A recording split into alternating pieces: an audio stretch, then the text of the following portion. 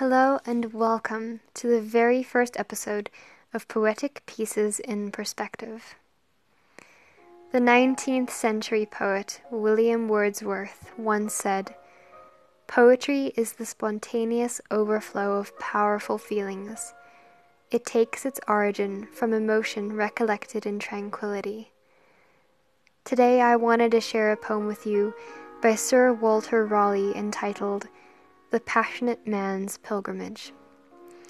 According to BBC History, besides being a poet, Raleigh was also an adventurer, courtier to Elizabeth I, a navigator, and author.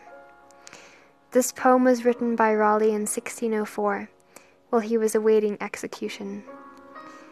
As for what he had committed to receive such a sentence, I do not know. What I do know is the amount of reflection Sir Walter Raleigh must have devoted time to during this waiting period, as it seeps into every syllable of his poem. Without further ado, here is The Passionate Man's Pilgrimage. Give me my scallop shell of quiet, my staff of faith to walk upon, my scrip of joy, immortal diet, my bottle of salvation, my gown of glory, hope's true gauge, and thus I'll take my pilgrimage. Blood must be my body's balmer, no other balm will there be given, whilst my soul like a white palmer travels to the land of heaven, over the silver mountains, where spring the nectar fountains. And there I'll kiss the bowl of bliss, and drink my everlasting fill on every milken hill. My soul will be a dry before, but after it will ne'er thirst more.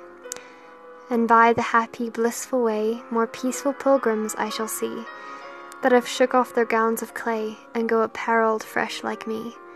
I'll bring them first to slake their thirst, and then to taste those nectar suckets at the clear wells where sweetness dwells, drawn up by saints in crystal buckets. And when our bottles and all we are filled with immortality, then the holy paths we'll travel, strewed with rubies thick as gravel, ceilings of diamonds, sapphire floors, high walls of coral and pearl bowers, from thence to heaven's bribeless hall, where no corrupted voices brawl, no conscience molten into gold, no forged accusers bought and sold, no cause deferred, nor vain spent journey, for there Christ is the King's attorney, who pleads for all without degrees, and he hath angels, but no fees. When the grand 12,000,000 jury of our sins with direful fury gainst our souls black verdicts give, Christ pleads his death, and then we live. Be thou my speaker, taintless pleader, unblotted lawyer, true proceder. Thou movest salvation even for alms, not with a bribed lawyer's palms. And this is my eternal plea to him that made heaven, earth, and sea, seeing my flesh must die so soon, and want ahead to die next noon, just at the stroke when my veins start and spread, set on my soul an everlasting head. Then am I ready, like a palmer fit, to tread those blessed paths which before I writ. This truly is one of my most favorite poems of all time. When I first read it, I was in awe and complete admiration for Raleigh's choice of words. Despite knowing he would die soon, he ensured his poem was not grim or melancholy as it easily could have been, but rather filled with a beautiful hope.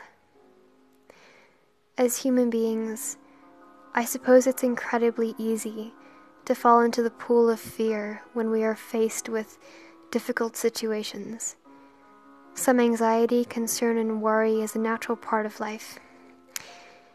Yet the current state of the world does not seem to often allow a breather from these unpleasant feelings. Yet there is opportunity, much opportunity, each day to notice or focus on a brighter horizon. Not so long ago, a friend of mine asked me, quite randomly, if I ever just look up at the sky. I said I do every now and then, but not as much as I used to when I was little. He then proceeded to tell me that he believes the sky is God's canvas, and God will go about painting each day. He gives us a sunrise and sunset, no matter our circumstance. This has stuck with me ever since the conversation took place, and I feel it's incredibly relevant to today's episode. Whether you believe in God or not, there will always be some kind of joy to soak in each day. Raleigh was facing death, and while I'm sure anxiety accompanied this, his poem is evidence that he chose to focus on the hope of where he believed he was going.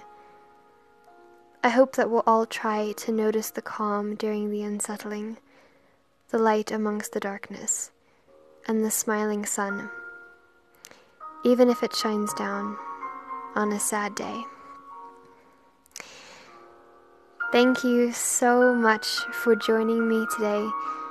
I hope you enjoyed this as much as I enjoyed recording this.